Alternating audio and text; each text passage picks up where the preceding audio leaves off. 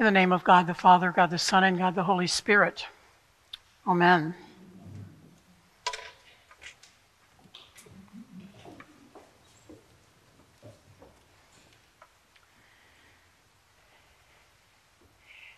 Each Palm Sunday, I wonder what it would be like to be in Jerusalem, walking down the road that Jesus and his disciples would have taken. I imagine and can almost hear people from all over the world shouting, "Hosanna is the King. Blessed is the King who comes in the name of the Lord." In many languages, they shout the same words we recall every Sunday as we gather for Holy Eucharist. There have been times in many years past when Christians have been stopped from walking that sacred path, or times of unruly crowd behavior. Christians are shrinking in number in our Holy Land, and yet Christians gather in unexplained numbers during Holy Week and Easter.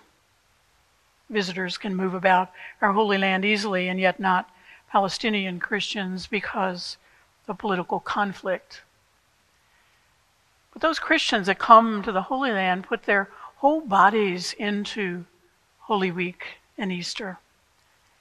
We began putting our bodies into Palm Sunday this morning as we processed, many of us did, around the sanctuary. And the services that continue in Holy Week allow us to put the whole of who we are into our worship. Jesus instructed in the lesson that in the section of the Liturgy of the Palms to go to a nearby village where they could find a donkey and a colt. Think about that encounter. The story brings up lots of questions for me. Did the disciples know the owner? Had the owner ever seen them before? Jesus gave them code words to use. If someone asked why they were untying the donkey and the colt, Jesus said, "Just tell them the Lord needs it." How was that prearranged? It worked because the disciples brought the donkey and the colt to Jesus, and they threw their cloaks on the donkey and the colt. And the text says that Jesus sat on them. It's always a quandary in my mind. So picture Jesus sitting on a colt and a donkey. Did he really sit on both of them? Can you imagine how that might have happened? It was believed in Jesus' time that the Messiah would come into Jerusalem from the Mount of Olives, and Psalm 118, portions of that are read or sung just as we sang All Glory, Laud and Honor this morning. And that psalm is believed to be the words that the early Christians would have sung, which is a song of praise, thanking God for deliverance, for saving God's people. Some of the religious leaders wanted the crowd to stop, to be quiet, to quiet them down. Not unlike today in our Holy Land, there are religious and political leaders that want to quiet the voices that gather during Holy Week. We entered this song with joy and acclamation, singing All Glory, Laud and Honor, a hymn familiar to many of us, and putting our feet on the path and knowing we enter into Holy Week and the Passion of our Lord. And we just had that Passion marvelously read for us. The shouts of Hosanna call us to continue the walking, to accompany Jesus each day of this week. Jesus rides a lowly donkey and colt into Jerusalem and invites us along, walking with and letting the whole story become our story. The Passion narrative gives us so much to consider as we enter into Holy Week. And I sometimes turn to art. Episcopal Church in Connecticut will be having an exhibit that begins in June of icons that will be borrowed from all around the diocese, with particular emphasis on non-traditional iconography. These will include contemporary artists who depict Jesus or the Holy Family or Mary or saints in the context of the varying cultures out of which they might come.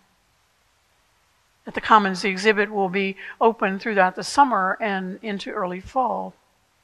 So many traditional icons and stained glass windows depict Jesus and the biblical characters as all white. In Nazareth, the Basilica of the Annunciation there's a courtyard with mosaic depictions of Mary from all over the world. They're huge, and you can walk around the courtyard and experience them. So they're painted, or they're created with mosaics into people that are out of those particular cultures and ethnic groups. They're amazing and they're wonderful. You can stand and look at them for hours. And there's an artist named Ho Chi who has combined Chinese painting with Western modernism. His painting, called The Crucifixion, shows Jesus on the cross with some provocative images of suffering people whose lives were changed by Jesus in the stories that we know in Holy Scripture. Included were a wounded man, a mother and child, a prisoner, a naked woman, a man supported by a friend. There are two smaller crosses, it's not the three crosses all the same size, there are two smaller ones to the side that refer to the thieves who were crucified with Jesus. The Holy Spirit, in the form of a dove, hovers over these suffering people. Ho Chi said in an interview, "I found sometimes people did something wrong, even committed a crime due to their poverty. Some of them became thieves, became robbers, became prostitutes. I think Jesus had a special concern about the poor and their living right during his time on earth." An image often speaks louder than words. Ho Chi's image invites one to think more deeply about the Passion story without the use of words.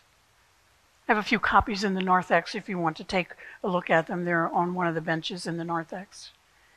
As we walk this week with Jesus, let's remember the stories of Jesus' life and death, all that he did in life and has done and continues to do in our own lives. And the invitations for all of us to come along, to put our feet on the path and to walk these last steps that Jesus took. Let us pray with the words of Janet Morley, called Prayer in Jerusalem. Jesus, our brother, as we dare to follow in the steps you trod, be our companion on the way.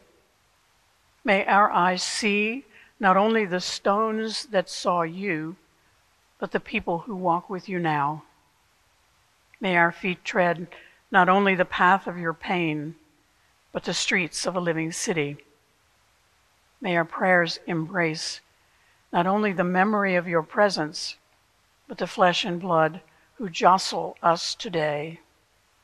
Bless us with them and make us long to do justice, to love mercy, and to walk humbly with our God. Amen.